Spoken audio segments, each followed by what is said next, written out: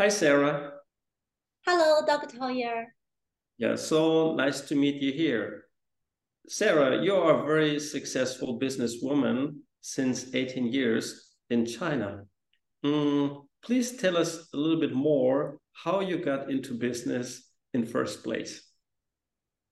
Okay, after I got my master degree in communication and media in one of the most prestigious academy in China, I applied a job and joined Ogilvy and Macer, belongs to WPP Group, which is one of the largest marketing, communication, and advertising group around the globe.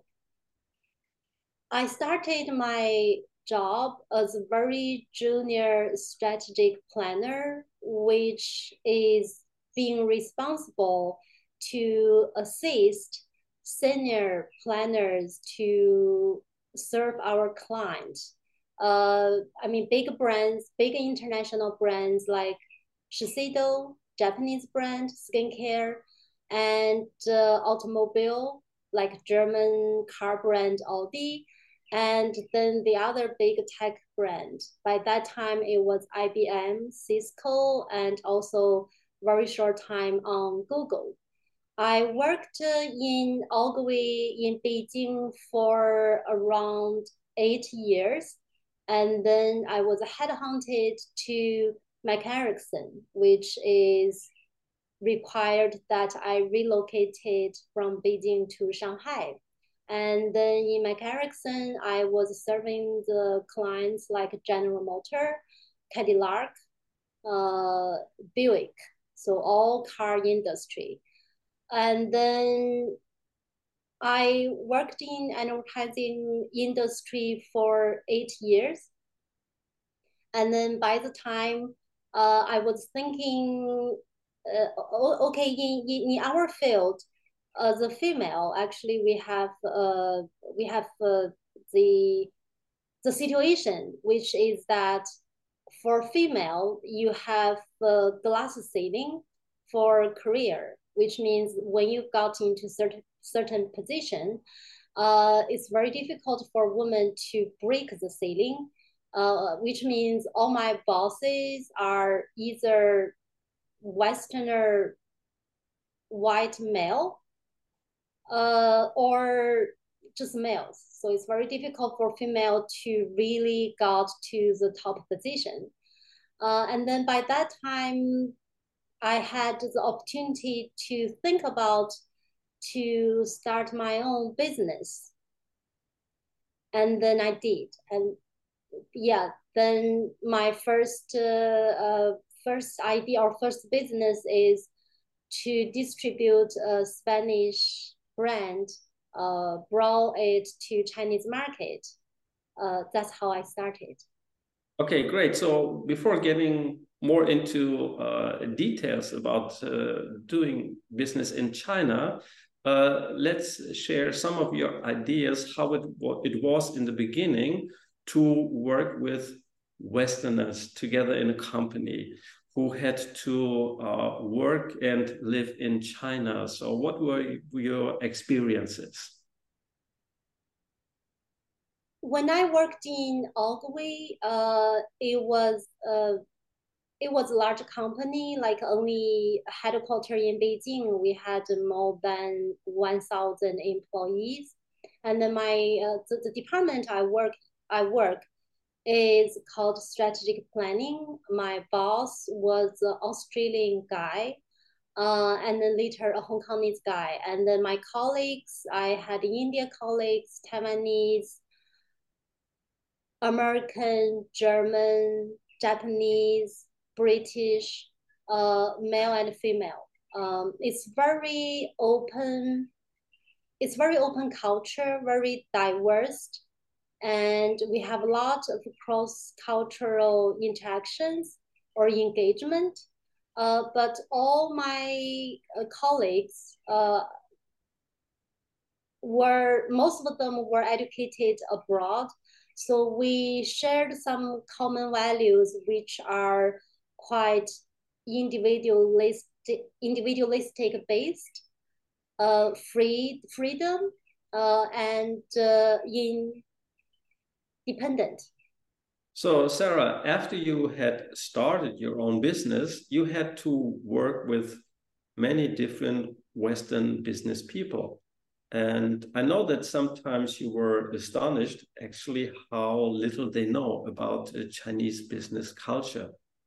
So, give our audience some ideas about the Chinese business culture and how much it has changed over the last decade, and maybe main differences to what you can find in Western countries.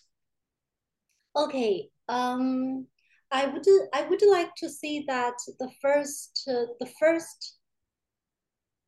I was very often surprised is that how little they know about Chinese market. And then the second is how little they know about Chinese culture. So when it comes to the first point, Chinese market, normally we see that China is not Shanghai, Beijing, Guangzhou, Shenzhen. Those what we call cosmopolitan cities or mega cities where they have more than, like Shanghai has around 25 million population. And you can compare with New York, but they don't represent the true China. So like in China, we have a city tier system. So we have like Shanghai, Beijing, Guangzhou as before as first tier city. Now we call them mega city. It's really huge city, very advanced economic development and a lot of mobility and also big population. And then we have second tier, third tier, fourth tier. Second tier is the capital city of each province. And then the third tier city is go further to smaller cities under in the province, but not capital city. And then you also have the fourth tier city. For example, like I grew up in a typical fourth tier city, and that city has around 1 million population, which is big. But economic wise, we can see that it may be 10 years behind Shanghai or even more. Like then the gap between a big city or richer city or first tier city with fourth, third city really huge. And that's something when like Westerners come to China, they don't see and they don't know. If they don't have a first-hand experience, then it's very difficult for them to imagine that Shanghai is not China. Sarah, I think we could use the term digital economy. So when we talk about China, this country is in that regard very advanced. Can you tell us something about this digital economy and about consumer behavior in China? Okay. When we talk about digital, I will also mention a little bit briefly about retailing structure in China. So offline retailing structure in China is so different from Western, from United States, from Europe. Like in Western, in United States, in Europe, you have big centralized supermarket chain. Like in Germany, you have Aldi, you have Lidl. In United States, you have Walmart. But in China, you don't have such nationwide, centralized, kind of dominating, powerful supermarket chain.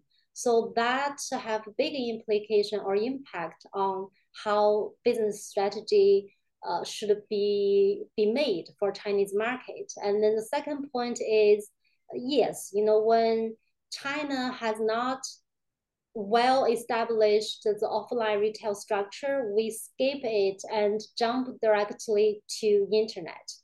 It was like 10, 12 years ago when e-commerce really took off in China, when Alibaba started to like first started to similar version to Western eBay.com, and then we had a Taobao, and then later on we had Alibaba. I think there is one fact, which is that in China we have around 98% of mobile penetration. So which means every 100 people, there are only two persons are not on the mobile. And then the rest of the population, no matter how old, no matter senior people, younger people, kids, teenager, 20 something, we all have mobile phones, and we do a lot of things on mobile phone. And even young people, normally they have two or three mobile phones. So we do shopping, we do like food ordering, deliveries, taxi payment, all of this we do online. So yeah, that's also why like social media, internet, e-commerce is really, really important in China. Okay, so you could also say that you have a kind of digital consumer. Is that correct? Yeah, yeah. It's like we call them like a digital native. So I think that's a little bit similar, not to the same degree, because in Europe, in Western, you also have the first generation of digital native, and in China we have that too. Yeah, and they grow up on internet, so they are so used to, they play online games, uh, short videos, and social, in like doing social, they all are on the mobile phones. Oh, very interesting. So fascinating to listen to you. So summing up this first conversation we have, if there's one advice, if you would like to give to a Western business person going to China, which advice would you give? I would give three suggestions. So the first one is, please don't come to China with Western centered perspective, because it won't work. The market is different, consumers are different, behavior different, culture is not the same, mentality is not the same. So needed to change the perspective, more like really China centered.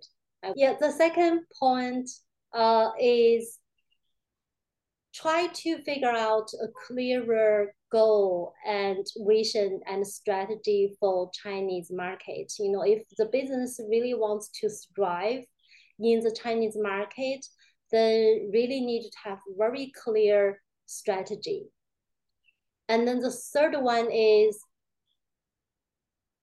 please keep this in mind, that China is very fast changing, dynamic, and fast development country, and we embrace and adapt new technology very quickly. I think that's not the same speed or same mentality, and that's what Westerners also should keep in mind. Okay, so very fascinating. This is our first conversation and the first insight into China and Chinese business culture. We are already looking forward to seeing you again. So you have a nice afternoon, and see you next time. Oh, you too. Thank you, Dr. Hoyer. Bye-bye. Bye.